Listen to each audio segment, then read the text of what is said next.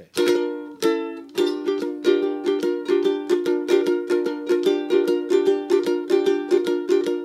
Too much horror business, driving late at night. Psycho 78, 12 o'clock, don't be late. I said all this horror business. My mirrors are black for you. You don't go in the bathroom with me. Greetings and salutations. My name is Justin Lohr. I'm Liam O'Donnell. And you are listening to another timber-shivering episode of Horror Business. I feel like we have the lowest energy intro ever. Yeah, especially tonight. Here's the thing. We just finished watching a movie. Justin was so stoked to record. He was chomping at the bit, holy shit, we got to do this right now. It's late. It is. It's 10:30 on a Thursday night. We're adults. It's a school night. Knowing us and our editing, you're probably not hearing this till next week, but it's Thursday 22nd? This is the 22nd, yeah. Yeah, it's the 22nd of September. Yeah. And Morrissey played in Philadelphia tonight. And I skipped it because, okay. Okay. You don't have to work so hard to explain yourself. No, but okay. So I passed it up because I had some I wanted to get this episode done. I wanted to watch this with Liam, and I wanted to hang out with my grandmother tonight. I made a promise to her, and you can't break a promise to your grandmother. You can't do that. I mean, I could. You could, but I don't. I love my nanny. I love my nanny. I do. I love my nanny. So it's I was I see Morrissey 3 times. He's not going to play Jack the Ripper. And then I fucking go on Twitter literally 5 minutes ago, and it's Tim McMahon is all Morrissey, Jack the Ripper, Instagram. And I'm oh, cool. That's that. So just so you guys know, I passed up seeing Morrissey to record. That is my fucking dedication to horror business. I would say probably about half of our audience doesn't give a fuck. No, but to the audience, to the half of the audience that does get that, that's dedication. I'll give it to you. It's just funny. It was just funny to me because I get missing something. I mean, I missed a show tonight too. Yeah. Not quite the level of Morrissey. Yeah, it's reject. Who cares? Yeah, whatever. But Ruben and Soul Glow. I'm a big fan of Soul Glow. I got you. Yeah. Ruben. But no, I get it. It's not the same thing as Morrissey. But the fact that this one song, you had already missed the show, but you were we're not recording later this weekend. We're going to record right now. I'm so excited. Then you saw that on Instagram, which I told you not to look at your motherfucking phone in the first place. And you looked at your phone, and now it's I guess horror, whatever. It's no, fine. okay. I'm going to get, okay. Well, first off, okay. I'm going to get it back. I'm going to get back in the groove of things right now. Okay. Because we're going to talk about, before we get in the gist of the episode, which is going to be documentary found footage style stuff. And it's cool because we saw great movies for this. Both these movies were really awesome. good. Yeah. So we're talking about, do you want to say what we're talking about, or do you want to just jump into something else? Well, we're just going to talk, like I said, we're going to be talking about 1992's Ghostwatch, which is it's not really found footage per se, but it's a documentary. I feel like it qualifies at this point because a lot of found footage that's coming out recently seems to be, we're shooting a documentary, but then we cut it together later. So it plays a little bit more like it's straight TV show, but it's at this point it's a movie. Yeah, and then we watched 2013's Final Prayer, which also known as The Borderlands. The Borderlands, which literally at 5:30 tonight, I was I gotta pick a fucking, because we were gonna watch the movie Headcase. We watched about 10 minutes of it, and we were this is fucking stupid. It's fucking terrible. This is our review. Ready? Here's our review. Fuck that. Yeah, it was a garbage movie. And at 5:30 today, I was I need to watch a movie with Liam. I Googled, best found footage, and I was okay, I saw that. I didn't see that. That looks cool. Liam, we're watching that. And it was marketed as The Borderlands, so we couldn't find The Borderlands, and then we found it was released in the U.S. as Final Prayer. It's an amazing movie. We're going to get into that later. What I want to talk about is just some things that me and Liam saw a lot of movies since the last time we recorded.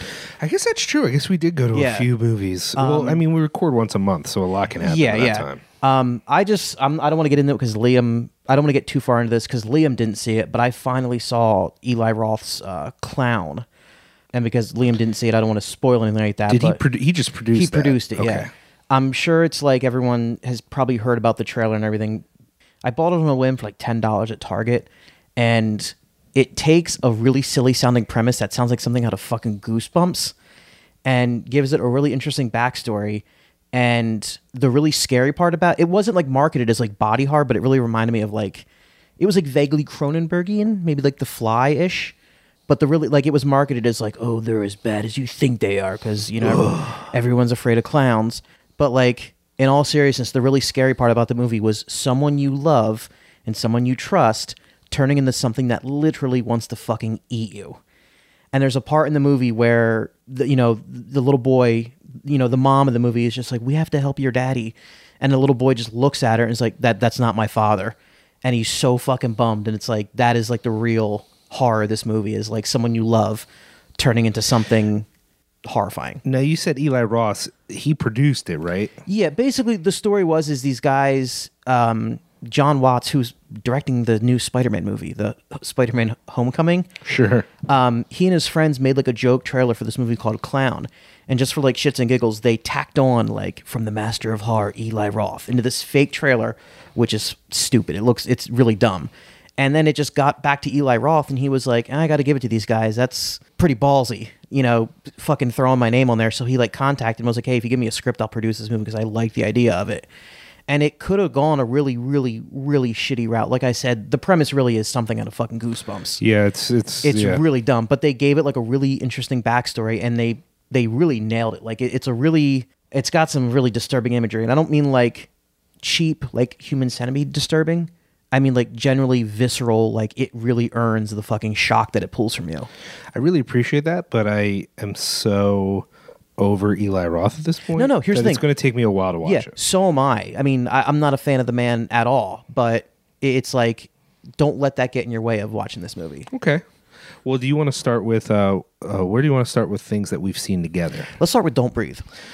Yeah, so we not only did we go see Don't Breathe, we specifically went to a drive-in to see it. Becky's Drive-In. We went to Becky's Drive-In, which you may have personally survived the back row at Becky's. Becky's Drive-In is a historic drive-in in the... Is that still the Lehigh Valley out there? Would you call that the Lehigh Valley? Just outside the Lehigh I would Valley? say loosely the Lehigh Valley. It's loosely the Lehigh Valley. It's sort of that nebulous area before you hit the mountains. But it's it's not that far a drive from here. And it's historic, but there's this gap. They do this like when you're at Becky's, they do this thing and they're like the history of Becky's, and they show you all these like 50s things, all these so great. Classic drive-in stuff. And then at a certain point, like it just stops, and then it jumps to like, what, 99? No, it went from like I think 1960 to like 1990. Yeah. And the best part is like you looked at me like, oh, they were shut down, and like I kind of like chuckled like, oh, because I've lived in this area my entire life, and I remember going to Becky's when I was a little kid, and like my dad being like, this used to be a porno drive-in, and my mom being like, don't tell him that he's 10 years old. So like, and it's funny because can we just process this like? A porno drive-in, yeah. In the fucking woods, too. Like, when we say, like, oh, it's outside what you would consider Lehigh Valley, we say that not just because we're masters of geography, but, like, you definitely feel like you're leaving a little bit of the civilized world when you go out there. It's way... And here's the thing is, like, compared to how it was when I was a kid, because we'd go there all the time. I actually first saw Jurassic Park there when I was a kid. Sure. Compared to how it is now, like, when I was younger, there was nothing out there. Yeah. I mean, there's like gas stations and like there's a some stuff. There was literally nothing. Like it was you would drive like a half hour without seeing fucking anything before you got there. And it's just kind of funny because even now, like when I tell my grandfather, like, I'm going to the drive-in, it doesn't matter if I'm going to Mahoning. He's like, have fun at Becky's. His knowing laugh because, yeah. You're going to get a handy at Becky's. From another guy there in the back row. Oh, no. Like, it's got to be another guy. Yeah. Well, that was a popular spot for, I mean, it was like a porno drive-in, and it was also a popular cruising spot back in the day. Sure. So, can you imagine living that far out here in the boonies that you had to go cruising? Oh my God. At the fucking drive-in in the middle of nowhere. You know what I mean? My heart goes out to the guys, women and men who did that. Yeah, like when you hear about cruising at like a public restroom, it's like, yeah, it makes sense. It's a public space. There's traffic. Like I get it. But the drive-in, like the desperate men who are like, there's no malls anywhere. Yeah. There's no like public space. They're like, well, there's drive-in. Yeah. Like, especially. Anyways, okay, let's keep going. So, Don't Breathe. We saw Don't Breathe at Becky's, and what do you want to say about this movie? Okay, I'll say the pluses were that I felt okay, the tension in that movie was very real. There were moments when I was literally holding my breath. Like I was like, I should be breathing right now. But like it pulls you in enough where it's like there is you really do feel the tension in that movie. And it's got an interesting premise. And what I'm about to say is also kind of what made it almost took me out of the movie, was that like at no point do any of the characters make ridiculous decisions like people often do in horror movies. Like every decision was made by a very human and very like, no, I might do that. Except the fucking part where they had the chance to get away and the girl's like, no, I want that money. And I was like, yeah, a person might do that, but that... Let's just stop real quick and say, we're not going to get into total spoilers, but there'll be a little bit of spoilage. Yeah. Because there are multiple moments. The reason I say this is because there's multiple moments where she could make the decision to leave. And they could make the decision to leave. And the movie still could have kept going because he could have figured out a way to stop them, or there could be a trick. I mean, the movie shows you again and again that this guy is ingenious and that he's had things around his house for a whole other reason to keep people from getting away. And instead of coming up with something which maybe would become less believable if he had a million fucking like Roadrunner style booby traps or some shit, just like Acme shit laying around. Yeah. That, I guess that would become ridiculous, but it's more ridiculous to me that not one time I could go with it, but multiple times she's like, I need that money. That's what I'm saying. She doesn't need that fucking money. Not that bad. It's a very human drive. But at the same time, it really made her it made me not root for her, right? Because it was like, no, okay, now you're just being fucking greedy, right? Like, I mean, let's. So I think it's fair to say that we also were inclined to be sympathetic towards the movie, in my mind, because we went into the movie being told by people we trust that it was like the worst shit ever. Yeah, numerous people, the other half of Cinepunx, and I think John Wren hated this movie too, didn't he? Yeah, him and Josh have a podcast that is not a thing yet called The Mandate, where they go to movies and they do quick reviews. Okay. The problem is they haven't figured it out technically, and if either one of them is listening to this, get your fucking act together. Yeah, I want to listen to that. It'd be so cool, and the idea is like, if they go to the movies regularly enough, we could have a podcast like almost every week. It's just a quick half-hour review of something. I think people would be into that. But I don't actually mean to make them feel bad. But the point is they went to see it for that purpose way before we got a chance to. Yeah.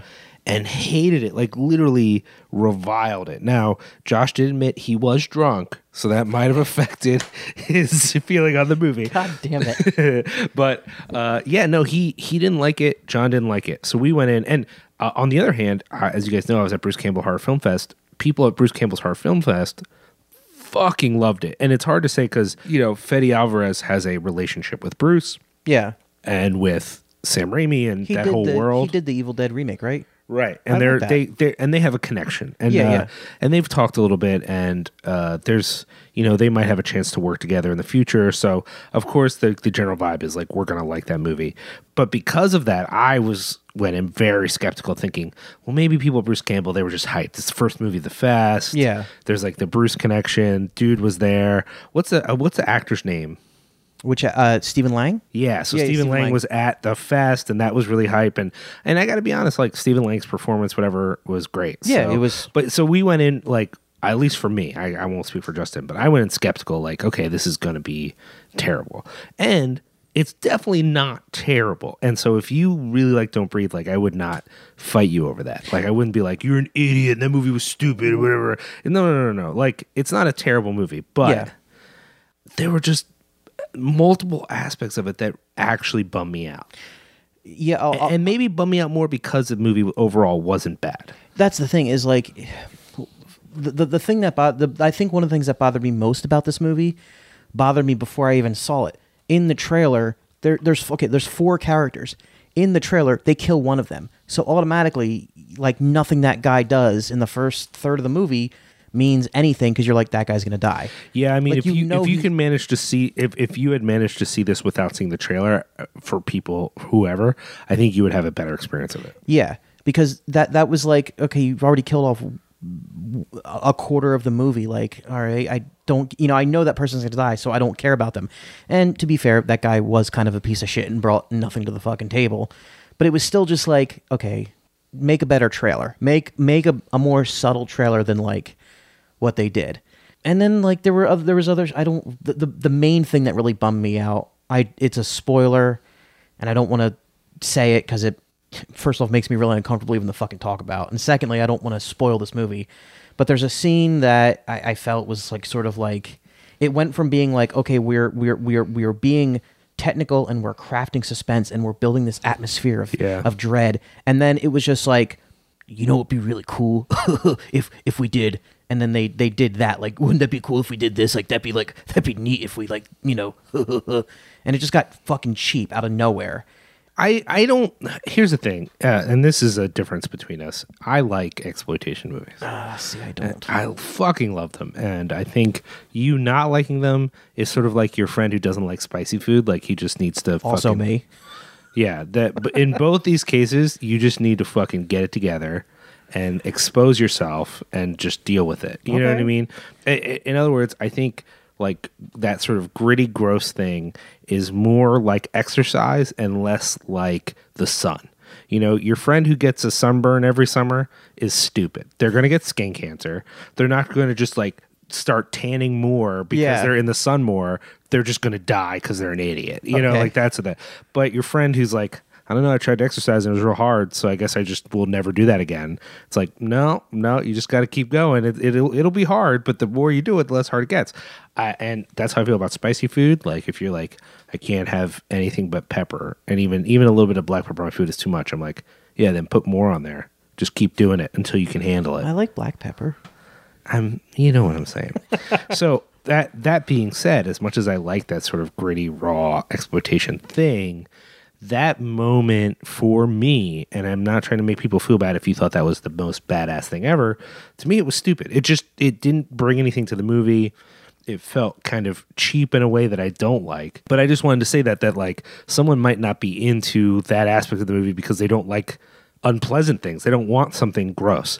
And I was like, I didn't know what it was. Luckily, no one ruined it for me. But I went into the movie going, there's a moment that a lot of people have said is terrible. Yeah. And I'm kind of excited for that moment because I want to know what it is. And I want it even to offend. I would like to be offended. I'd like it to be so awful that I'm like, fuck, wow, I was not expecting that. And it wasn't that. I mean, I don't mind something if it's like, my biggest problem with it, I think, is that it, A, came out of nowhere, and B, was so unlike the rest of the movie. Like, when I watch Deliverance, I get uncomfortable when they have their way with Ned Beatty, but I'm still like, that makes sense. Like that's right. I you know what I mean? Like, as uncomfortable as it makes me, I'm on board with that. And same with like Last House on the Left.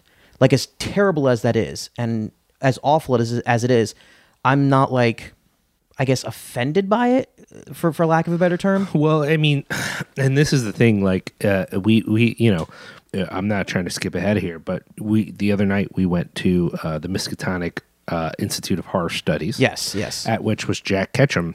And at a certain point, they were discussing the movie The Woman, which Jack co-wrote with someone. Basically, like he wrote the book and the movie at the same time with a screenwriter, and they kind of developed this whole thing.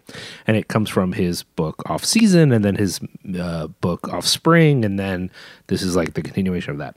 And Kira Janice really said sometimes people who watch movies see awful things in a movie and they think that the filmmaker is like co-signing that, like that they are endorsing that behavior as opposed to showing it as part of something terrible or something that they're critiquing. And so in the case of Last House on the Left, you're supposed to think it's bad. Exactly. Like, nothing about it says, oh, isn't this great? You know? Yeah. I for me personally, I prefer that to some movies which like are showing you something that's unpleasant, but because of the style of the filmmaker, the film is still kind of like cool and sexy, and you're like, this moment isn't supposed to be cool, it's supposed to be gross. So it should be gross. And I don't think that this movie did that. Like, I don't think the moment is supposed to be anything but gross, but it did feel unnecessary. It felt like an unnecessary thing. It didn't add anything for me. And it just, I squirmed a little bit, but I wasn't like deeply like, oh, whoa, I can't believe they went there. I was like, oh, really? That's what we're going to do? That was more like, I mean, this stuff makes me uncomfortable no matter what, but that's, I'll meet you halfway and say, it was just like, oh, that's what we're doing. That's how we're going to ratchet up the tension with fucking that. Good job, guys. Yeah. So, I mean, I don't think either one of us thought this is a total piece of shit. No, not at all. But the good aspects of the movie made the bad aspects of the movie more painful because I'm watching it thinking this could have been better. This could have been a better movie. Definitely, yeah. I don't know. We don't give ratings on this show, but this is one of those movies I almost want to do that, only so you understand like it's not terrible. And if you want to give it a chance, I'm going to give it a rating and say I give it 3 glasses of water out of 5. That's an arbitrary rating I made up just now because I'm holding a glass of water. I would give it the rating of Netflix. You know? Yeah. It's not worth paying the $2.99 on Amazon. Yeah. But that shows up on Netflix and you got a free night. Why not? I like where you're going with this. We should expand on this. I wouldn't skip Morrissey for it, but right in the soft bits. All right, so then what was the next thing that we did together? The next thing we did together was we saw the Blair Witch. Fuck. You know, I was like thinking about this. You know what the real like this movie. Okay, first off, I just found out tonight that the Blair Witch they follow Horror Business on Twitter. So just make a better movie and you'll get a better review. I mean, okay. The ending was fucking awesome. Not the whole ending. Sure. Because this movie was basically a retelling of the first movie. Yeah. But not with none of the finesse and the fucking dread of the first one. Yeah. But that ending, like particularly the scene where they're like the 2 characters whose names I don't know, James. Yeah. And the other girl. It literally doesn't matter. Yeah, they're standing in the corner and they're like, we can't look at her because I think later they say if you look at her, like you're cursed and you die. Sure. And they're fucking and there's something right behind him, this like horrifying thing. And I was like, that you've gotten a glimpse of, but not enough of a glimpse that it's ruined. Know that it's like, and the more I think about it, at first I was like, oh, it's like Doug Jones or Javier Botet. This, okay, if that thing walked in the room right now, I would hold my breath until I passed out. Right. So it was scary. It was something monstrous. And it was this really fucking tense moment where this thing's right behind them. And it was sort of like Raiders of the Lost Ark, like, don't open your eyes. Yeah. And they're like looking in the corner, and it's harkening back to in the first one where the guys in the corner. And it's a really well done moment. And then it just like, I don't want to ruin it. Just falls apart. And that was like the only part of the movie that really had that like. Yeah, I've said to a few people that I thought the ending was pretty solid, and some people who also disliked the movie were surprised I said that.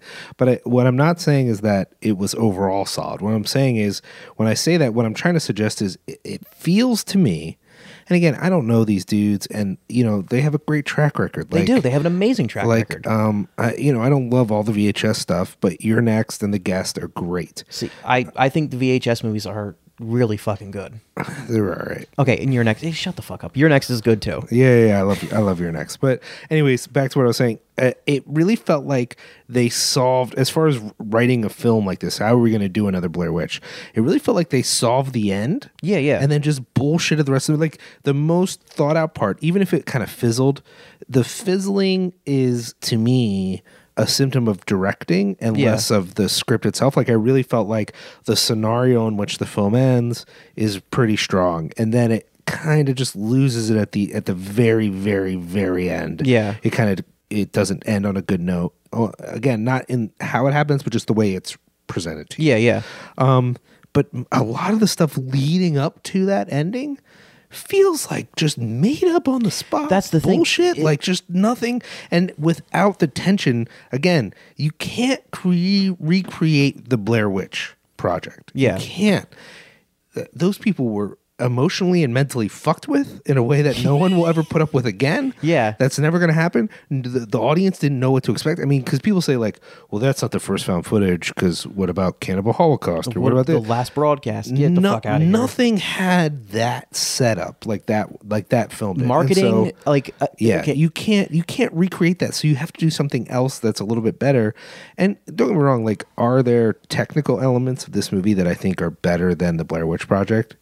Yes. But I certainly wouldn't say, if you don't like the Blair Witch Project, I would be actually really surprised if you like this movie.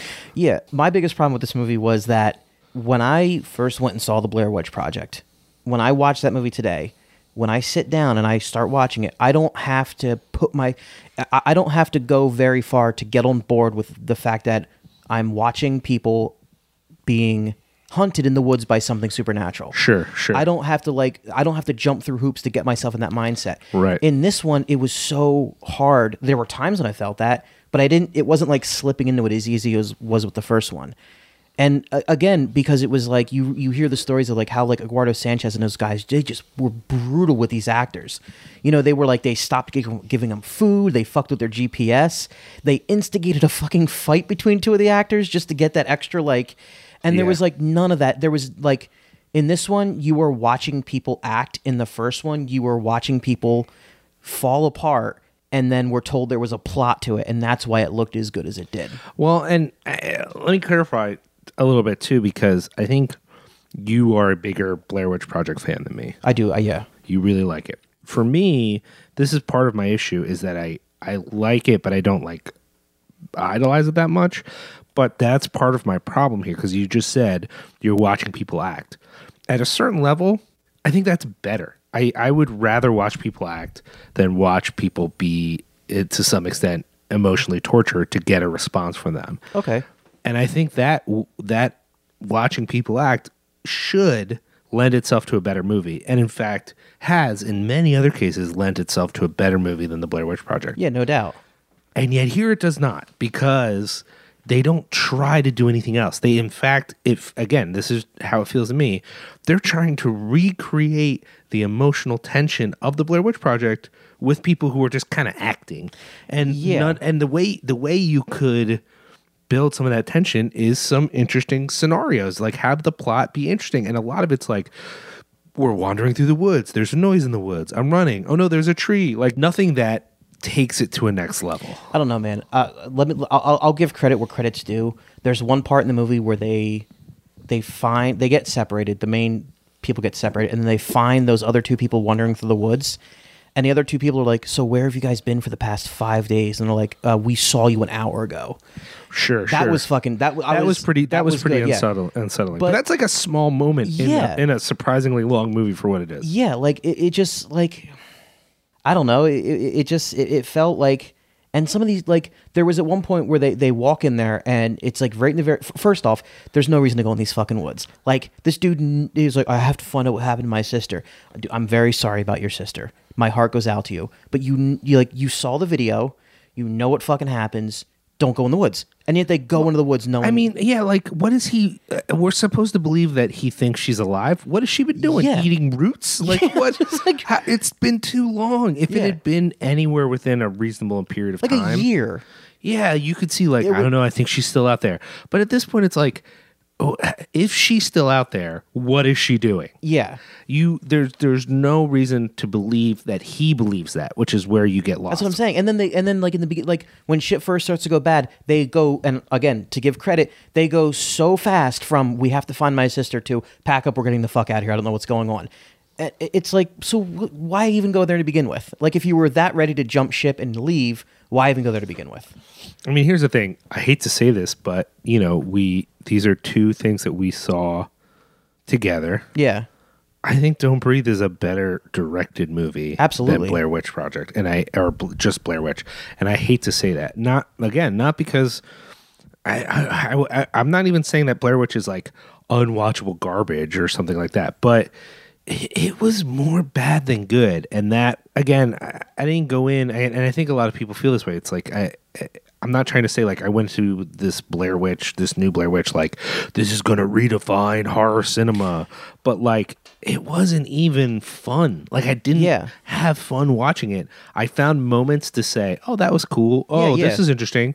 But for most of the movie, I'm just sitting there squirming like, when is this going to be worth my time? I would have much rather it had been an absolute pile of shit than a largely pile of shit with a few scattered good parts in it. I appreciate that. Yeah. Yeah. And like, I don't, like the whole thing. See, you're not big. You don't surf around. Do you go to like Bloody Disgusting or anything like that ever? Yeah. Sometimes. So do you remember when the trailer for The Woods came out and it was just like short, simple, and it was like, what the fuck is this? And then it was like, oh, it's the new Blair Witch, and I was like, okay, I'm ready. Let's do this. And then it was just painfully mediocre. I mean, I guess I could say this, considering I think it's better than the sequel. Oh, I see. I never saw Blair Witch 2, Book of Shadows. It's terrible. That's what I mean, yeah, there's like the token goth girl in it. I don't need to see that movie. Yeah, it's awful. Yeah. Okay, so I mean, we said we saw so many things, but I think we just saw those two things. I'm Not a Serial Killer. Oh, right. Well, I don't wanna- have we recorded since Bruce Campbell Horror Film Fest? We haven't. Oh, shit. Hey, guys, I went to Bruce Campbell Horror Film Fest, and I saw a little movie called I Am Not a Serial Killer, and it's awesome. I guess because I've recorded with Josh for Cinepunx, I got confused. And then I told Justin that he should see it, and our good friend Justin Harlan hooked us up so that my boy Justin here got to see it. So let's give you an official review. That movie's awesome. It's amazing. Definitely better than the other two movies we're talking about. Yeah, a lot, but like... Yeah. Christopher Lloyd's most terrifying performance since Judge Doom in Who Framed Roger Rabbit. And it's really sad, too. Yeah, I mean, I wouldn't go so far as to say it's a scary movie. Like, it has tense moments. Didn't get under my skin, but it doesn't need to. It's a very compelling movie. Yeah. And it's creepy, like effectively creepy at moments. It's filmed amazingly. I think it was filmed on Super 8 or 16, Super It's got 16 or something. that look. Yeah. From what I understand, if you're a fan of the books, apparently there's a series of books. Yeah. And so people who are fans of the books are like, I didn't like it. But, I never read those fucking books. I never even heard of those fucking books. Reading is for nerds, so suck it. That's not true. I love reading. But in this case, I got to see the movie first, and the performances are stellar. The script really works. Like you said, Christopher Lloyd is so compelling in this role. Good. He's not even doing that much. Like, it's not like, he's like, tearing the scenes apart. Like, he's playing it really subtle, but it really works for this role. And Yeah. I just found myself like really compelled by the film. Yeah, I watched it in a Ocean City next to my sleeping girlfriend, which is creepy, but you get used to it. And it was like in the beginning, I was a little like, okay, I'm not really buying this because it's very like Dextery, like there's he's a some serial killer with a heart weird of gold. Dexter elements. Yeah, But then like once it became apparent that this kid who like reveled in being like a possible budding sociopath. When he came in contact with like something really monstrous, it was just like, yeah, I got nothing on that. Yeah. That's when it became like really fucking cool. And it was like, he stopped being like the apathetic, like, yeah, I'm going to hurt someone because I'm dangerous. And then it was like, oh no, this is what real evil looks like. Fuck, I need to do something about it. Like, that was really cool. But in the end too, that the character is also sympathetic. Like, that he wants to stop what's happening, but he still manages to understand it, and then there's a space for it to be not just monstrous. And I think that it was done in a way that was effective. You can do that sometimes in these movies, and you're like, oh, really? Come on, whatever. But that scene at the end when he's talking to his wife is fucking beautiful. Yeah. It's like really powerful. Yeah. So like I said, I went to Bruce Campbell Horror Film Fest. Big ups to Josh Goldblum. I wish I had a whole list of movies to talk to you guys about, but for whatever reason, I was working a lot of this fest more than other fests we've done, so I didn't see as many newer movies. I saw I'm Not a Serial Killer, but then I mostly went to some of the rep stuff. We did a Doug Benson movie interruption of Army of Darkness with Bruce Campbell.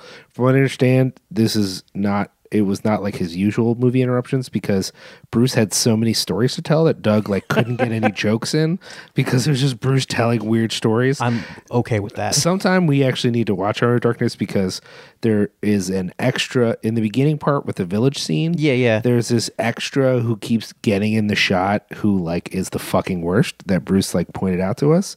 And now like I just see him every time, and I like want to see if I can find him without Bruce to be like that guy. And then once you see him, you'll just see him every time you see the movie because he just is like. Is he throughout the movie? He like makes sure. No, he's only in a few parts, but when he's on screen, you like see him because he's always looking directly at the camera and he's always mugging so hard. And like I'm sure it's more for Bruce because he had to help edit this movie. Yeah. Than like for an audience person, like you would not notice.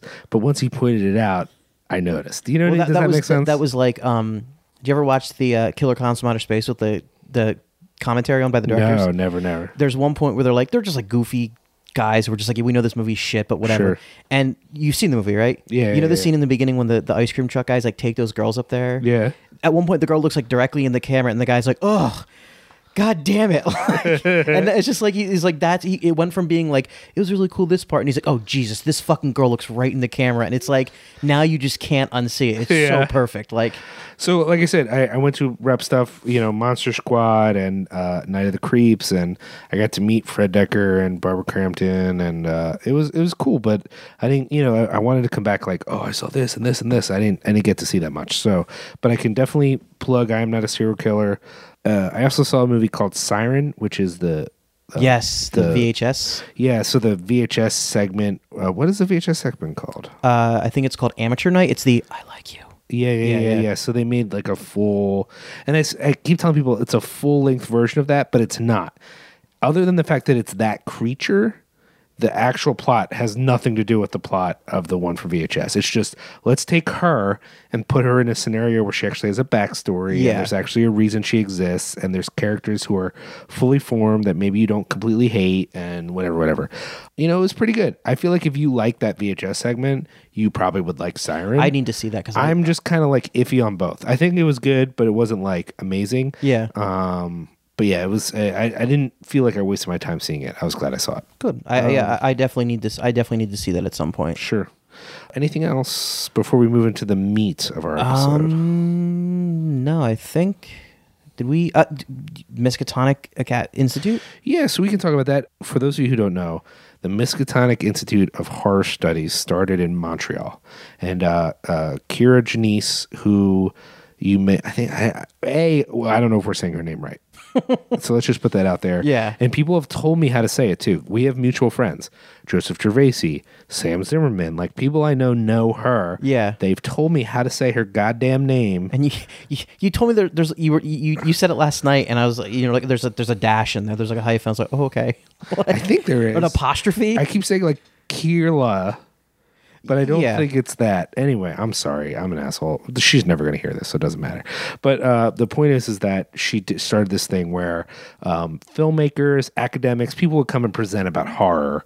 It was an educational opportunity that was scheduled almost like a film thing, Yeah. And so it started in Montreal. They've been doing it in London. This is the first time in New York. So me and Justin bought passes for the whole thing. And last night was with Jack Ketchum. Yes.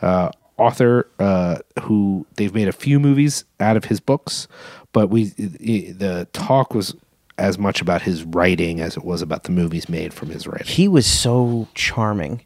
It was great. And I love how at one point he'd be like talking and he'd just have his little glass there and he would get his flask out and tip it and be like, refreshment. Just like, he was so like, and he's like, there was this bar I used to go to the Lower East Side and we'd play poker and blah, blah, blah. And tell this like amazing. I used to hang out there with Lester Bangs. Yeah. And you're just like, what the fuck? Yeah. And then it would smoothly transition to these like anecdotes about him like growing or like living in the Lower East Side and be like, yeah, these two girls were camping in the woods and this guy came along and shot one of them.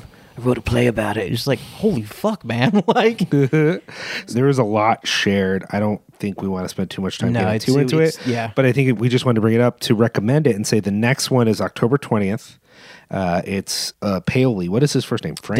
Dennis. I'll put the stuff on Instagram and or on Twitter and Facebook for the links because I really, if you live within 3 hours in New York City, it's really worth it because it's really cool. For those of you who don't know, Dennis Paoli was the co-writer on Reanimator from Beyond.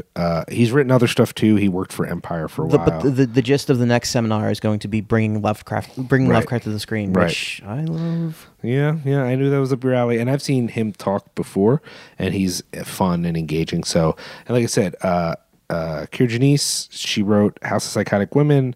She has that Spectacular Optical, I think is the name of her publishing company. Didn't she do, what is it, Satanic Panic? Satanic Panic, and there's that kids book, and I think they have a new one coming out that she is editing. So she's great. She was really knowledgeable. She knew what was up. Big ups to, we saw Sam Zimmerman there. We saw Joe Yannick there. Who else? We saw Bill Ackerman there. Only I didn't get to say hi because I didn't know it was him. And it was only like after a little bit, I was like, wait, was that Bill Ackerman? Because I'm friends with him on Facebook, but I've never met him in real life. So I don't, you know how that is? You see pictures, so someone looks familiar. Yeah. But until you see them in real life, you don't like realize who it is, So I felt like an idiot. I was like, oh, we've had conversations. My bad, dude. So, oopsie.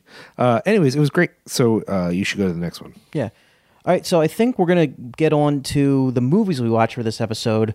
Let's talk about The Final Prayer, because we just watched that and it's still like fresh. So we're gonna take a quick break and be back to talk about Final Prayer. Final Prayer, also known as the Borderlands. Okay, bye.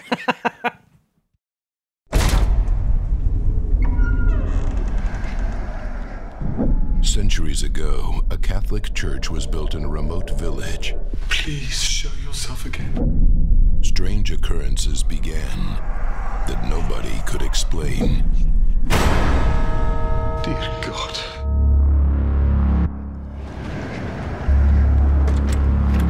And what happens if we actually find some evil spirit?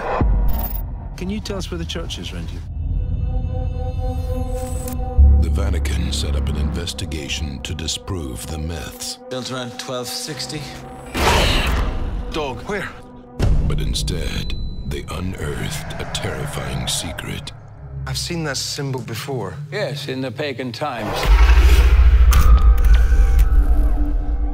The evil isn't inside the church. Is that a voice? It's underneath it.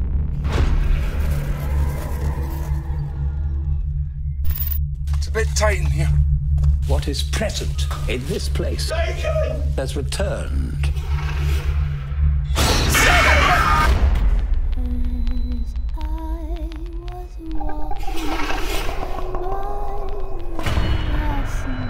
Have you ever seen anything like this before? Father, oh Christ!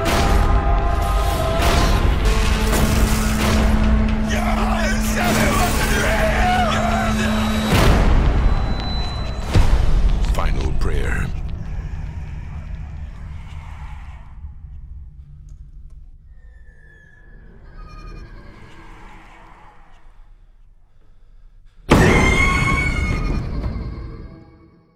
All right, and we're back. Okay. What's funny is, hand to God, I was debating earlier, downloading that so I could be like, up next on Final Prayer. Meh, meh, meh. What was that? That was an eagle. I don't know what that was. That was me. I know that. That's from Spicy Memes. All right, let's keep going. So, Jesus Christ. So, found footage of The Final Prayer. 2013 is The Final Prayer. Let's start off a little bit. How do you feel about found footage? I know you're a fan of Blair Witch, but okay. So, this is going to be like really weird and academic, but whatever. I think. Okay. So, found footage. For those you don't know, it's literally what it sounds like. It's a technique of filmmaking where it's like what you're seeing in the movie. Okay, so in a typical movie, it's not like... I like how you're getting really into I am, because I've been thinking about this. Okay, so when you're watching a regular movie, let's say you're watching Aliens, and when Hicks and Hudson and Ripley are sitting there and they're debating what to do, you're not supposed to assume that the cameraman is there with them. You know, you're seeing through the fourth wall. You're a fly on the wall. You're not an actual person in the room. But with found footage is like, oh, we found this footage. Like in the Blair Witch, it's from the documentary, from the movie Alien Abduction. It was like a camera that they found in the middle of the woods that fell from the sky because the aliens abducted them. In Quarantine, it was a documentary from like a filmmaking. And it's footage that is found that typically shows the horrifying last moments of whoever was filming it. And it can be used for a force of good. Like Blair Witch is really good. I liked As Above, So Below. The movies we watched tonight were awesome. But it can also be an incredibly lazy technique of filmmaking. Yeah. It can be like, it's like there are movies where people are like, I have this idea for a movie, like a horror movie. And it's like, there's just there's creepy stuff that's happening. But I don't know how to film an actual plot. So I'll just say it's like, these people, they're like, there was the movie called... Absence, and it was about this woman who she miscarried, so her and her husband and her brother go out to this country resort to get their bearings together, and the brother's filming the whole thing. Why, I don't know, but he's filming it. And then all this creepy shit starts happening, so he's filming it. Now, one of the biggest problems with found footage is you have to ask yourself, why is this being filmed? Why are we watching this? Why did whoever filmed this feel the need to film this? Because with a regular movie, you're telling a story. That's why it's being filmed. But in this, it's like in the Blair Witch where they keep saying, like, everything has to be filmed, when you're saying, put the fucking camera down and run for your life. You know, it's like in Cloverfield how the monster's ripping apart a building and the guy's still filming it. And it's like, no real person would do that. Like an actual person would throw the camera down and run like hell. And it also means that oftentimes when you are making a found footage, you're trying to balance between that issue of realistic actions of the camera and then what's actually worth watching. Like, exactly. Some found footage movies are super accurate to what people would actually do, and you get like 10 minutes of just someone running holding a camera, which is like awful to be in a movie theater. And I've said this about this particular movie before in various discussions. Friend of the podcast, Nate Frias, I hope that's how I pronounce his last name because I've known him for like 15 years and I feel like a fucking asshole if I fucked up his last name. You're such a shitbag. We were talking about the movie Alien Abduction, and I had said while it's not a particularly good movie, I mean it scares me because I'm afraid of anything involving aliens, it's not a particularly good movie, but one of the things I like about it is as a found footage movie, it answers the question of why am I watching this? In this specific case, what we're seeing is the camera that one of the characters, he's this like 10-year-old autistic boy, has this camera that he films everything with. And it's just how he views the world. And at several points in the movie, they try to take the camera away and he starts having like an episode, I guess is the PC way to say it. And, you know, they don't want him to have that because they're being fucking hunted by aliens and they want this kid to be quiet.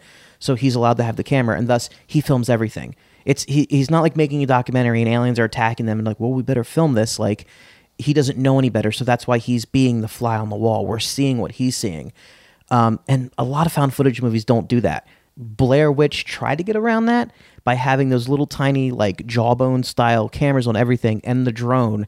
But ultimately the problem with that is that it felt like we were just watching a regular movie because there were so many angles that it was just like, this doesn't feel like it's footage that's being filmed in the middle of the woods by a group of people. So that's why a lot of these movies, they just feel inauthentic and lazy, is because they kind of they are. Well, and they there's a certain amount of edifice to a film that you have to strip away to do a found footage, and I'm sure that's a money saver. And sometimes it creates, I guess what it boils down to is people think of found footage as a genre. It's not a genre. And it's not a genre. It's a technique, and it's a technique you have to know how to use well, and you have to know why you would use it and what could be accomplished with it, which I probably transitions us pretty good into the movie we just watched. Well, I just want to say real quick, before we talk about this, I think the best example I've seen of it being tastefully used was The Taking of Deborah Logan, where it was okay, you know what I mean? It was like you were seeing traditional, like a traditionally filmed horror movie, and then you were seeing like, you know, this footage that someone was doing for like their PhD in like neuroscience or whatever. Sure. So that being said, I think The Final Prayer handled that well because from what we gathered, it was like the Vatican was like, we need to investigate this, so just make sure you film everything. And basically, I guess we tell what the plot of the movie is. The plot of the movie is like there's this church in England that the Vatican is investigating because there's like this weird shit going down. Like there's noises and stuff is moving around. So they send... Well, let's be clear. There's a priest who claims there's been a miracle. So the investigative team, they're not like investigating like poltergeist. Yeah, they're not like, we got a poltergeist. There's a poltergeist. Poltergeist. Better go check it out. Yeah, no. It's a priest. He claims there's a miracle and he has a video. Yeah. And the video is compelling, but certainly not conclusive. Yeah, so they send like, at first it's like, what, 2 priests and like a sound technician guy to go there. Mm-hmm. And because they have to be, they want to be as thorough as they can, they set cameras up all around this church. And then they themselves have cameras on.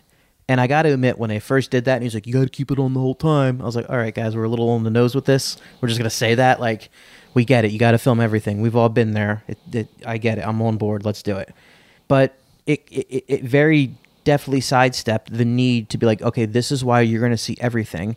This is why you're not going to miss anything, is because you're watching the footage that was meant to capture everything. Mm-hmm. This isn't a bunch of assholes wandering around the woods and being, you know, whoa, keep the camera running no matter what. Like, this is like, we're watching footage that was collected for the specific purpose of seeing if they could see anything.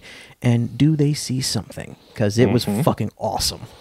Yeah. I mean, I think, so if you were to ask me at what point is this technique useful, found footage is very useful when you have no money. Yes.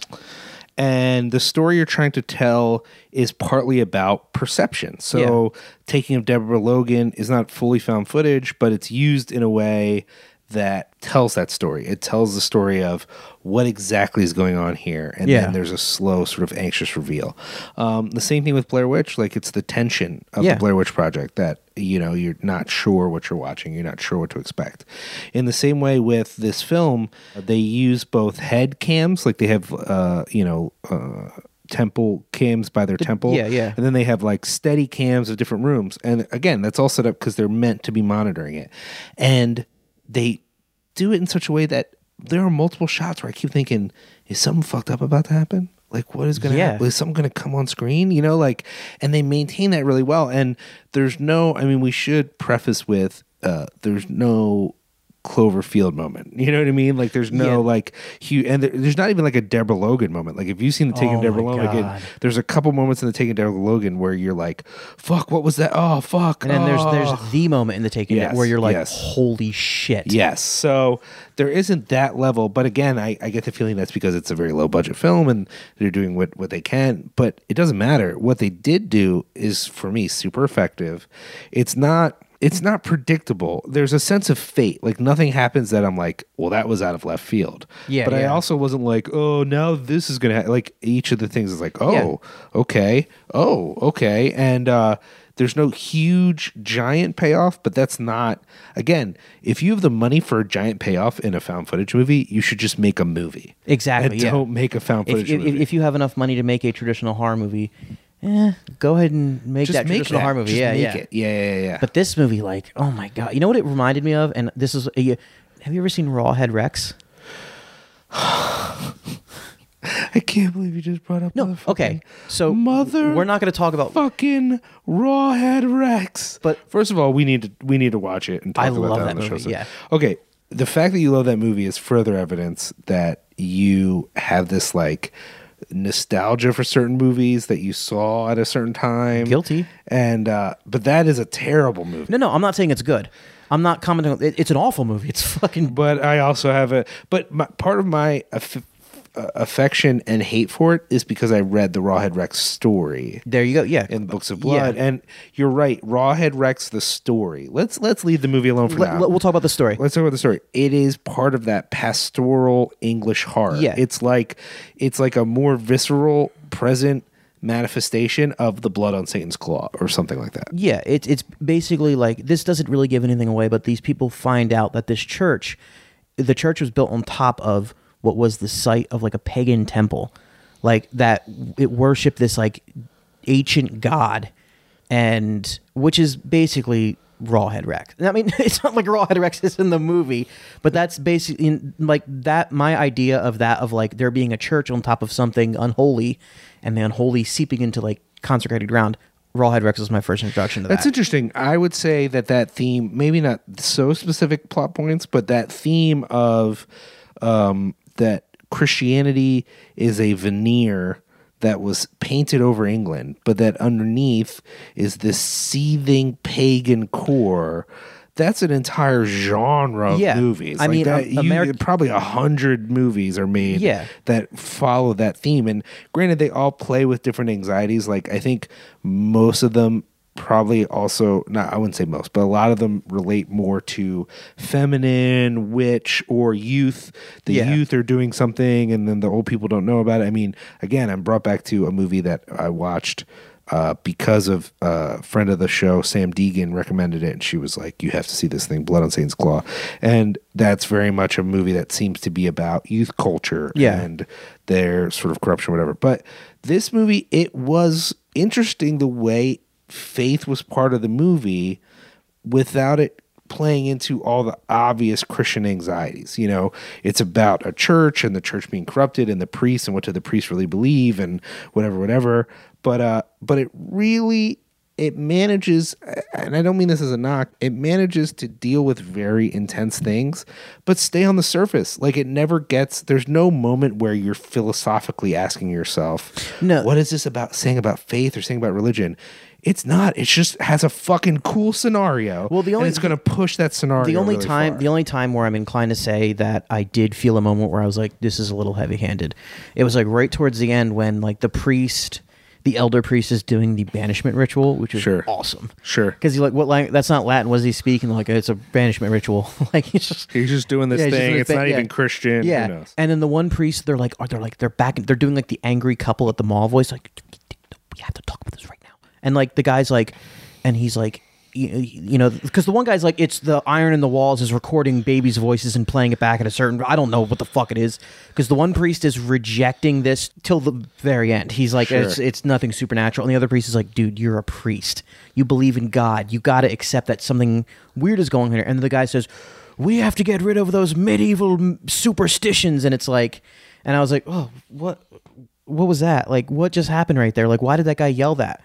I just want to be lulled back into sleep where these complex ideas are kind of fed to me easily and not just like shoved in my face, which is like what that guy was doing at that point. But I think that it's interesting.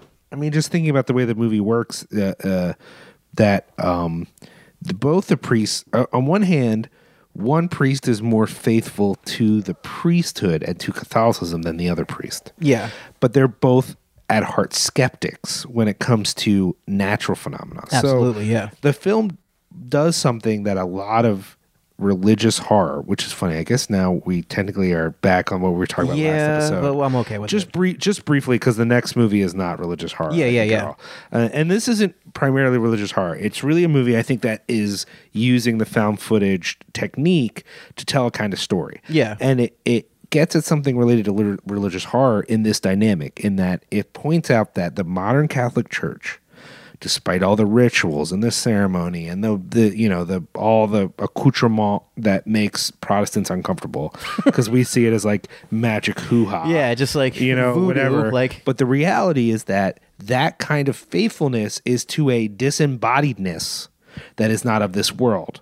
And the anxiety then about paganism is that there's something in front of them. It's physical. And they even, at another point in the movie, the guy says that was awesome he says it in a way that is not too hitting you over the head with it. Dude, it's engaging, but it's not like ruining the point for you. And I think it really gets at this idea of like, if there's this present thing, this thing that is manifest physically in front of you and demanding of you, it's harder to then connect to this disembodied, unworldly sort of thing that feels almost entirely like an intellectual exercise, no matter how much body and blood and whatever. And notice the sermon when they first come into the church was about the miracle of communion. Yeah, and about this physical, it became the flesh and whatever. And it's, that here are these priests like, oh my God. The best is when the one, I think it's the sound guy, I think he says like, if there was a battle between what was in front of me and what I couldn't see, I'm gonna go with what's in front of me. And I was like, oh shit, that was pretty cool.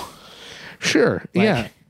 That was a very like, just a very interesting way of putting it, is like, because the whole idea is that pagans, he's telling a priest that paganism might, actually scientifically make more sense because right. You're dealing with the moon and the sun and the earth, and you're worshiping that. Well, yeah, this is a movie that not a lot of people have seen, so I'm worried we're giving away. I don't want to spoil. Yeah. But I will say that even the way that they develop the plot of the movie is more physical than I was expecting. I was expecting, sometimes with a found footage movie that deals with this sort of spiritual stuff, I expected something like, we just shake the cameras. You know what I mean? Like sometimes these movies, like literally, they're just like, well, at the end, we'll just shake the cameras and all the cameras will be like broken and we'll just have someone like disappear, and it becomes like very disembodied, and the end of this movie is not in any way disembodied. Oh my God. Let's just leave it at that. All I want to say about this doesn't give anything away.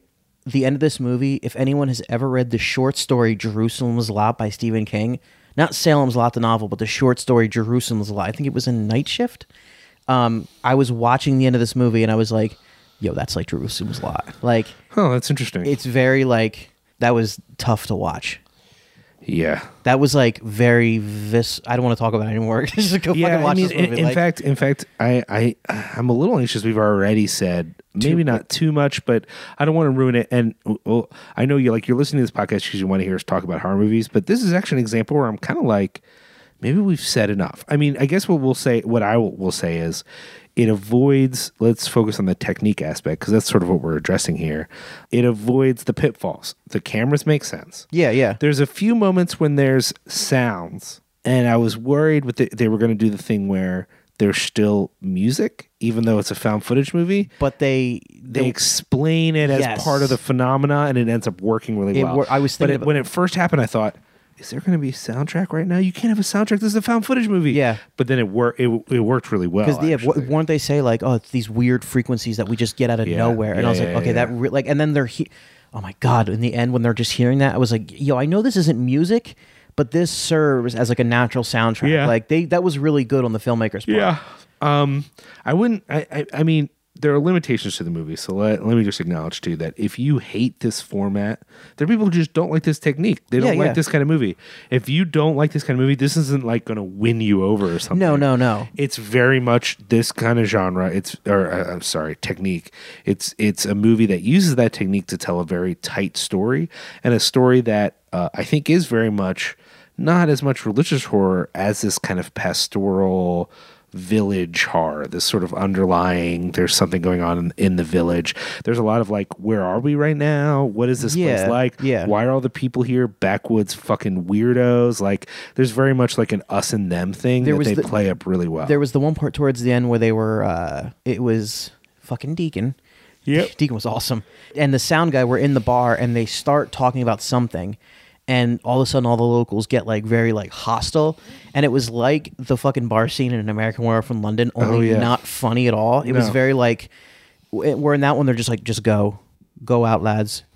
In this one, it was like, are they gonna like kill these guys? Like, I mean, to be fair, the locals are hostile the whole movie, and it builds. Like, they don't notice it, but as an audience member, you know, someone watching the movie, no one who lives in the town engages them. Like, when he's talking to the guy outside the church, the dude doesn't.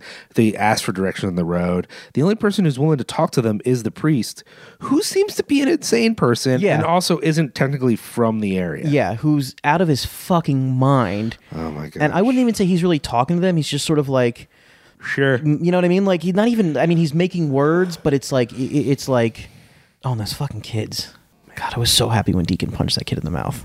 All right, we're talking about this too much. You're literally spoiling the movie right now.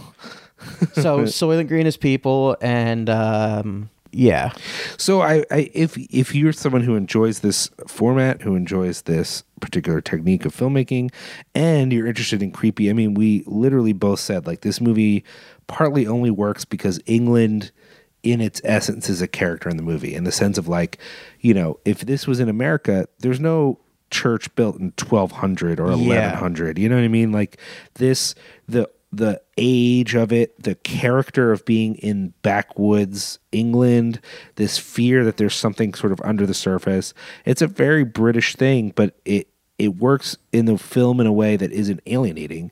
It actually really drew me in. It works in a way that the old like chestnut of, oh, it's built on an ancient Indian burial ground.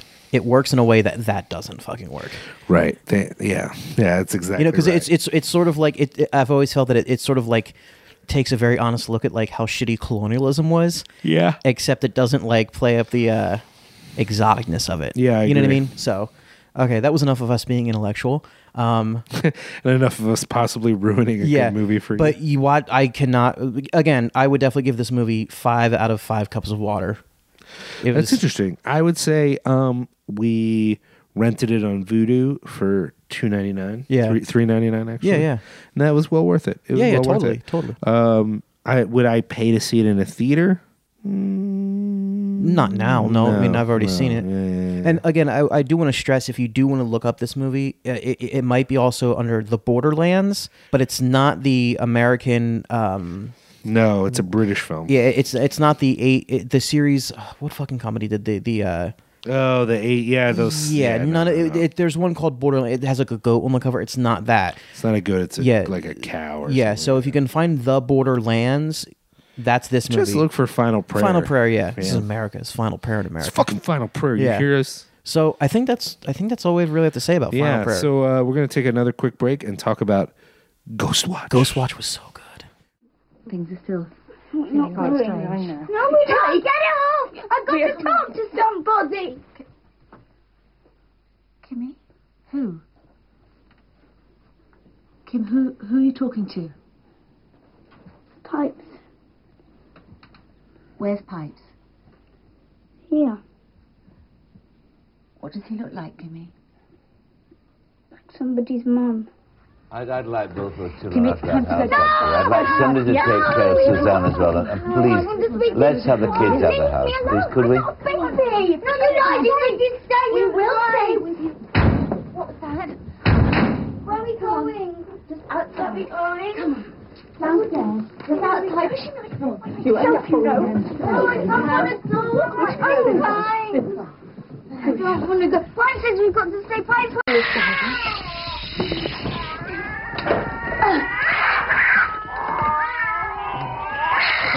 Shall I get you one out of the kitchen drawer?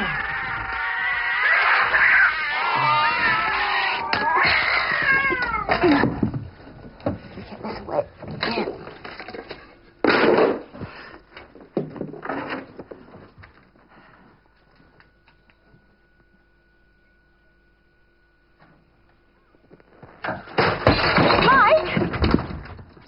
God, what's happened?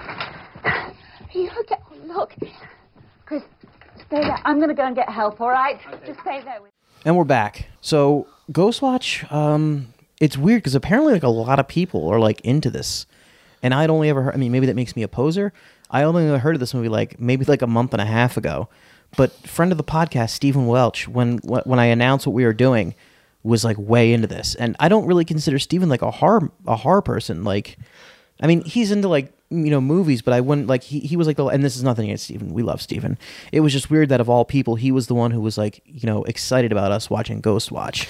I mean, Stephen knows weird, obscure stuff. That's like, that's his wheelhouse. And I think Ghostwatch, well, why don't you tell people what it is? So Ghostwatch is basically like, it came out like 1992 and it was set up as a British, like sort of like an on the scene special. Like, you know how they would do, I think the thing I can come up with the most that people would be familiar with was, do you remember that like Unmasking the Magician shit? Yeah. It was kind of like that. Well, and Unmasking the Magician was a little later, so that's a little bit glossier. Like, Unmasking the Magician had some like higher production value. But this was like earlier in the 90s. Yeah. It was made, so there's definitely a rawness to it. Do you remember when Geraldo went in Al Capone's vault? Yeah, no, that's what this is like. It felt like a cross between Geraldo and Al Capone's vault. Yeah. Inside Edition. Yes. And a teeny bit of Unsolved Mysteries. I had said that this show was like what I was always afraid of happening on like Unsolved Mysteries before I was smart enough to realize it was a dramatization that we were watching. Anyway, the plot is basically there's this news team. They go to this house in suburban London on Halloween night to film this phenomenon that's been going on. It's loosely based on the Enfield poltergeist. Both are equally fictitious because the Warrens are full of shit. And they go there, and the cast is all like actual British news personalities. Yeah. Like well-known people playing themselves. It seems like that, yeah. So they basically go to this house, and they're setting up cameras all over the place. And again, because they want to film everything, they have cameras all over the house so they don't miss anything. And as the night goes on, like increasingly horrific shit starts happening. Like, and then there's this really cool thing where like there's like the people are like calling in to like lend like their own personal experiences, and it gets like, dude, this movie, like I sent you that picture I found of like the screenshots. Like I was up the night we watched it. I was up late, like, yo, fuck, Pipes is coming for me. Like, it was really scary. Like the thing that I think like really stuck with me was like there's the scene in the beginning where the girls are like in the room, and the ghost's name is Pipes because the mom is like, they start hearing this noise and they're like, Mom, there's like this like noise, like what is it? And she's like, fuck, I don't know what that is. It's just the Pipes. So they're like, oh, it's Pipes. Pipes is back. So they just called the ghost Pipes, which is kind of cute. I'll give them, because they kind of have that like, it's kind of adorable that they call this ghost Pipes. But then they're like, they start saying shit like, that's where Pipes hangs out in the corner of my room. And the girl's like, oh, one time I walked by the door under the stairs and I looked in there, and they're like, what was in there? Like, it was Pipes. What was he doing? He's looking at me. He's disgusting. Like, and they're just like drawing pictures of Pipes and everything like that. Well, they do a lot. I mean, first up, the way that this works really well. And I guess if you want to be a stickler, this isn't found footage. No, this is like a documentary thing. Yeah, I guess. But what they really nail so well, that makes it work so well, is that it never breaks format of being a TV show. No. It's always a show. There's parts that are cut, and there's parts where someone's like, well, let's cut to this real quick, or, oh, I have to interrupt you to do this. So that it keeps the plot moving, because it's definitely scripted. It's not like the improvised or something. But they never break the format, and it's always very believable. And everyone's responses are not like actors pretending to be, like, they all feel like, oh, that's what they would do. Like, they would act awkward. They wouldn't know what to say. They don't have snappy one-liners. Yeah. There's a lot of points where they're like, okay, I guess we'll do this now. It's played in a way that's so believable. And again, we know now. I mean, I think we both really said that, like, if we had seen it back then. But one of the tricks that they do is like little camera things, the sort of things that, like, you see them in dramatic movies now where you catch something in the side of your eye or whatever. Yeah. But it's in the context of watching it on TV, you would freak the fuck out. So, like, there's a point where they show the room, you were alluding to it, where it's footage from before where there was an episode, and they get a call on the show that's like, hey, in that footage you showed, I saw a figure. Yeah. They're like, well, let's look at that. And they show the footage, and you see a fucking figure. Then they cut back to the people. They're like, yeah, I don't see it. And then they cut back again, and it's a different image. And, like, it plays like maybe it's not a different image, and you just imagined you saw something. Yeah. But, like, we are able now to say that is a fucking... There was something there. Like, yeah. I had said, I went home and, like an asshole, it's like, about 12:30 at night, I'm awake by myself. I just Googled, like, Pipes Ghostwatch, and someone had actually, all the times you see the ghost in the movie, like, they took the screenshots, and oh my God. I think another thing that this can be compared to, but I think it's even more real, is like the Orson Welles War of the Worlds broadcast. Sure. But this one-ups that, because people don't know, in the War of the Worlds broadcast, the whole thing is like, oh, he was so scared that people killed themselves. Now, at several points, Orson Welles is like, and now we return to the dramatic reading of H.G. Wells' War of the Worlds. Like, they announced that was a radio broadcast. Yeah. In this one, they don't do any of that. At no point do they say, like, oh, this is fake, by the way, you're watching a Halloween special. Like, right. It's played like one, and there was actually a case. There's a call-in number. Yeah. That you can call in while it's going on. And it had jammed up, so, like, it was a busy signal. So then, like, people were watching it and calling it and, like, getting a busy signal. And then they would hear people on the show call in, like, oh, that's why I'm getting a busy signal, because everyone else is calling in too. Like, it was incredibly, like, again, it didn't, like I said, with the original Blair Witch, I didn't have to jump through many hoops to be like, yo, what I'm watching is fucking real. And if I saw that when I was like 9 years old when that came out, I would have fucking died. I mean, the things that happen are very subtle, but I think they're more real for that. And there's a couple of moments that you could say, like, oh, that's corny, like something falls off a wall or whatever.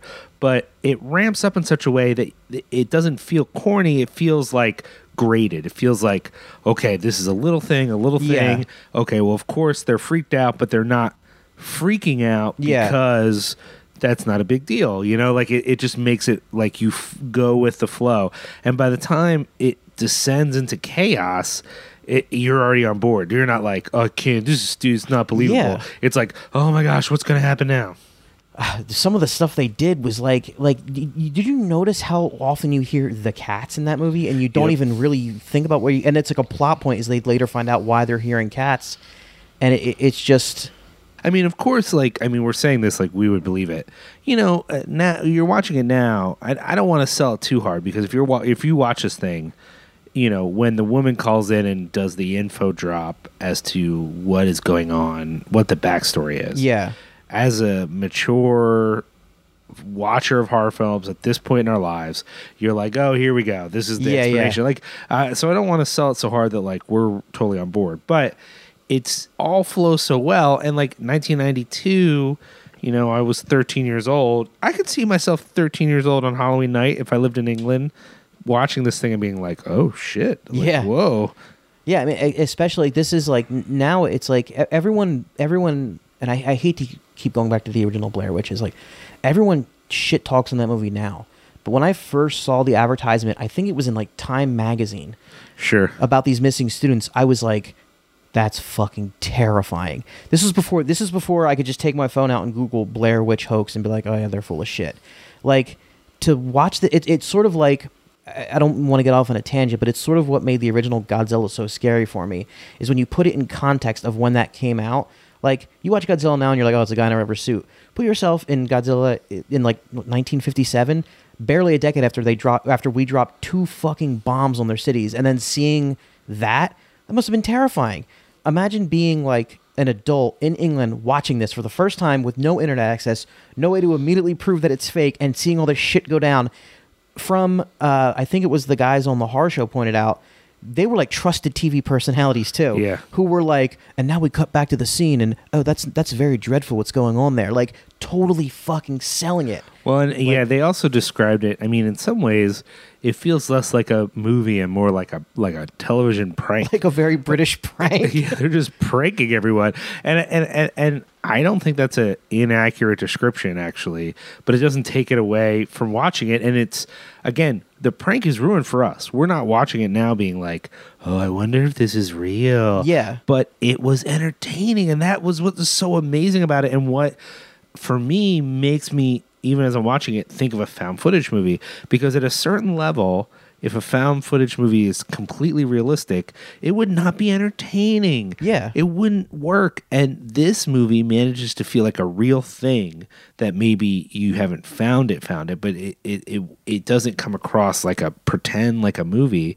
And yet it's entertaining. I was into it the whole time. No part of me was like, oh, well, I appreciate the technique, but I'm so bored. It's like, no, like it's engaging the entire time. Like even like some of the one of the things I hated about The Conjuring 2 is that they took an actual skeptic who blew the case up, the Enfield poltergeist, and was like, no, it's all fake, and proved it.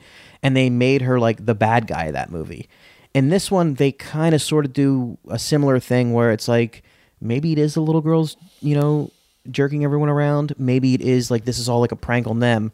But then it's like, I forget, didn't they say they were like, we did it so pipes would go away or something like that? Yeah. Like something like but either way, like at no point was there was no like, there was nothing about this movie where I was just like, all right, they just jumped off the track and I'm not with this anymore. Like it really 100% sold the fact that you were watching like an actual television special that had, I don't know, bitten off more than it could chew. Yeah. Liam just looked at each other, nodding approval. Like I just delivered a knockout punch. They're like, yeah, you got that. Yeah, it's hard to say. I mean, we can talk about the backstory is creepy, and the film does a really good job of having 2 backstories, which actually helps because I'm sure in the moment when you're watching it, the 2 different stories feel disparate, so it feels more like people would call in. The moment when they become the same thing, and what was cool about it was because originally they're like pipes, so like he's this bald man, and I just love how what does he look like? And the girl's like, oh, he's disgusting. Like, so like very British, like, oh my God, he's disgusting. And they're very clearly is like a masculine ghost. And then they call in and they tell this legend about a woman who killed children. And a little girl says like, oh, but he's a woman on the inside. And you're like, oh, it's a woman ghost. And then it pulls like a... We probably, maybe we shouldn't say what happens. Yeah. Yeah, we shouldn't explain. You're the explainer. I'm always saying things vaguely. I'm like, I'm the explainer. Yeah, the way it did it was really good. You're like, yeah, because what happened was... It reminded me of this scene in a book that I once read that doesn't matter, and this is what happened. No, but I mean, definitely one of the things that I think it succeeded where a lot of found footage falls woefully short is that it didn't have a cut and dry, neat, packed ending where everything is explained, and it just... No. This one had an ending that was just like, when the credits started to roll, I was like, oh, that's it? And it didn't feel like... I mean, it was an unsatisfying ending, but in the best way, in the sense that it was like, not everything was explained. Fates were left unknown. There were strings that were left like unraveled. And you were like, no, but that's okay because that is exactly what would happen if this were real. Sure. You wouldn't be like, oh, no, that newscaster made it out alive. That little girl made it out alive. You would be like, are they alive? Are they dead? Did fucking pipes kill them? I know people are going to be like, oh, that doesn't really make it that much more authentic. But yes, it fucking does when you watch a lot of found footage. I feel like the way they did it made it authentic, that they really stuck to this feeling of a TV show trying to get back on its legs. A TV show that's slowly going off the rails, but not too dramatically, and then suddenly is just insane, and you're just like, what? And I guess at that point there might have been people watching it who would like, okay, well now I know this is fake because it's gone so crazy, but it doesn't matter because it works really well. It makes it more impactful the way that they did it. Yeah, because like even when shit was like going bad, they were like, oh, well, maybe let's go to this expert in America who's going to explain it. And he's like, it's them doing ventriloquism. They're making it up. And they're like, oh, I buy that. And the one's like, I don't think that's ventriloquism. And they like, you know, it's like they're obviously running in the shit they can't explain, and they're trying to grapple with it, which I think is sort of what like viewing that movie for the first time was like. Like you didn't want to believe that, holy shit, we're actually watching a poltergeist situation go horribly wrong.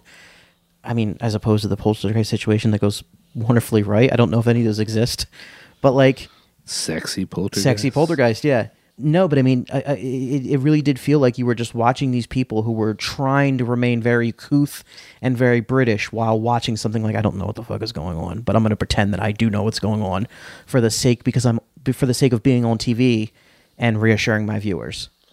Yeah. So if you can find it, Ghostwatch, definitely worth watching. Yeah, did we watch that on YouTube? We watched it on YouTube, which was unfortunate because I swear, like every time something cool would happen, it would be like, freeze. Such a bummer. Terrible. Don't watch things on YouTube. We just didn't have a choice. Yeah. It's not readily available. Didn't we watch Necronomicon on YouTube?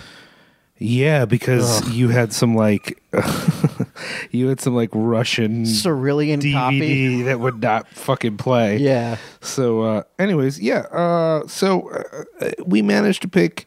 Well, and you know, let's be clear. We're coming off really pro found footage because we found two good ones, but we tried to watch another one. Oh my god! Called Head Case, and if you're really into annoying old people arguing in front of a camera who may or may not be murderers, but who fucking cares because they're the most annoying people ever. Yeah. Then you should see Head Case. Yeah, watch this movie.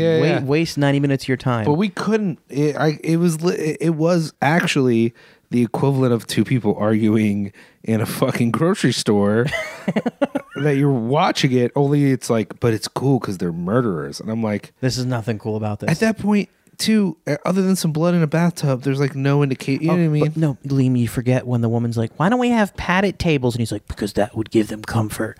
I only like pain. It was like, get the fuck out of here. To be fair, he didn't say it that dramatically. He said it like a fucking cranky old man who works at Kmart. Yeah. You know, I don't want to be comfortable. I want him to feel pain. That's the point. He's stupid. Why do you think? And, you know, I'm sure for some people who don't find this type of person immediately annoying, that maybe it's like funny, like they appreciate it on like I found no humor in this movie. It was not funny. Yeah, nothing about it was funny. It was painful and I hated it. I also want to let you guys know that I watched a lot of found footage movies that I don't even think I told Liam about, because I told him that I watched Jerusalem with a Z and he was so upset, so I just didn't tell him about the other movies I watched. What was the other ones you watched? The Houses That October Built, which again, a lot of people are like, no dude, I know the cover looks stupid and I know the trailer looks stupid, and I know you don't like movies like this, but you should totally watch this movie. And I was like, I don't know why, but I'm going to watch it. And I did, and I was like, this is fucking stupid. This is like if Rob Zombie made a found footage movie and it somehow sucked even more than the description I just gave. Oh my God. All right. Hey, let's wrap up. Yeah. Is there anything you want to plug? The Colonial Theater this Saturday. We're going to be there for fucking Phantasm, the remastered version. There's almost no possibility anyone's going to hear this before that. But so yeah. Hopefully you met us at Phantasm. How cool was Phantasm at the Colonial Theater? I'm sure it was so good. Also, I think I'm going to be at the Brooklyn Horror Fest on Sunday at least. Oh, yeah. Have you figured out you don't know what you're doing yet? I don't think I'm going to get off for work for Saturday, so I'm just going to go on Sunday. Okay. I requested tickets for multiple days. Okay. But we probably won't be able to record before that, but if you're there and you see us, I'll probably be wearing like a Cinepunx shirt, so come up and say hi. I'm pretty sure that's it. Yeah, I guess so. We'll probably have this up before that, but next weekend is the Weekend of Terror at Mahoning Drive-In. Yes. I don't have the list in front of me, but you have the internet. I'm always like, we need to give all the details to really sell people on this thing. Look, Texas Chainsaw Massacre is one of the movies. On a Different Night, I Spit on Your Grave is one of the movies. I think Death Weekend and something else, like a Mario Bava movie. Yeah. Anyways, go to the fucking internet. Yeah. Use the internet. You know how to use the internet. You wouldn't be listening to this if you didn't know how to use the internet. Liam's angry, but I'll post all this stuff on Twitter. You and fucking Facebook, fucktards. I love you guys. You shitbags. Yeah, so with Liam cursing at you, I think that's wraps it about up. I think a new record for us. This is like, we did this in like under an hour, I think. You jitbags. That's a term Liam made up that sounds vaguely racist, and I'm not comfortable with that. So it sounds British to me, which again, vaguely racist, and so it just came to me while we were watching that British movie. Yeah. So I think that's it. You country bumpkins. They say that in that movie. They say bumpkins, don't they? Yeah, the movie at one point there's a bumpkin reference. There's a bumpkin. Yeah. So thanks for listening. As always, rate, review, subscribe, share us. Download. Yeah, you can look us up on Twitter at thehorrorbiz666, and like our page on Facebook. It's under the same name. Oh, hey, we also on Cinepunx, we're trying to like post something every day of October, something related to Halloween, sort of like a celebration of Halloween. We've had a lot of people sign up, but we still have plenty of free days. So if you would like to submit something, just hit us up, Cinepunx at Gmail. That's it, punks with an X. Cinepunx with an X at Gmail. Actually include your idea. I've had a few people be like, I want to write something. And that's all they said. Yeah. And I'm like, cool, what do you want to write about related to Halloween? And then no reply. Yeah, don't make us make you write something about something that we want you to write about. Exactly. I'll pick something terrible. Yeah. I mean, I actually really want someone to write about why Frankenweenie is a wasted opportunity to teach children about death. So if you want to write that, that'd be cool. That is a fucking challenge that has been thrown down by Liam. Yeah. But otherwise, just write whatever you want. Yeah. So yeah, until next time, just pretend I had some cool sign-off line here. All right, bye.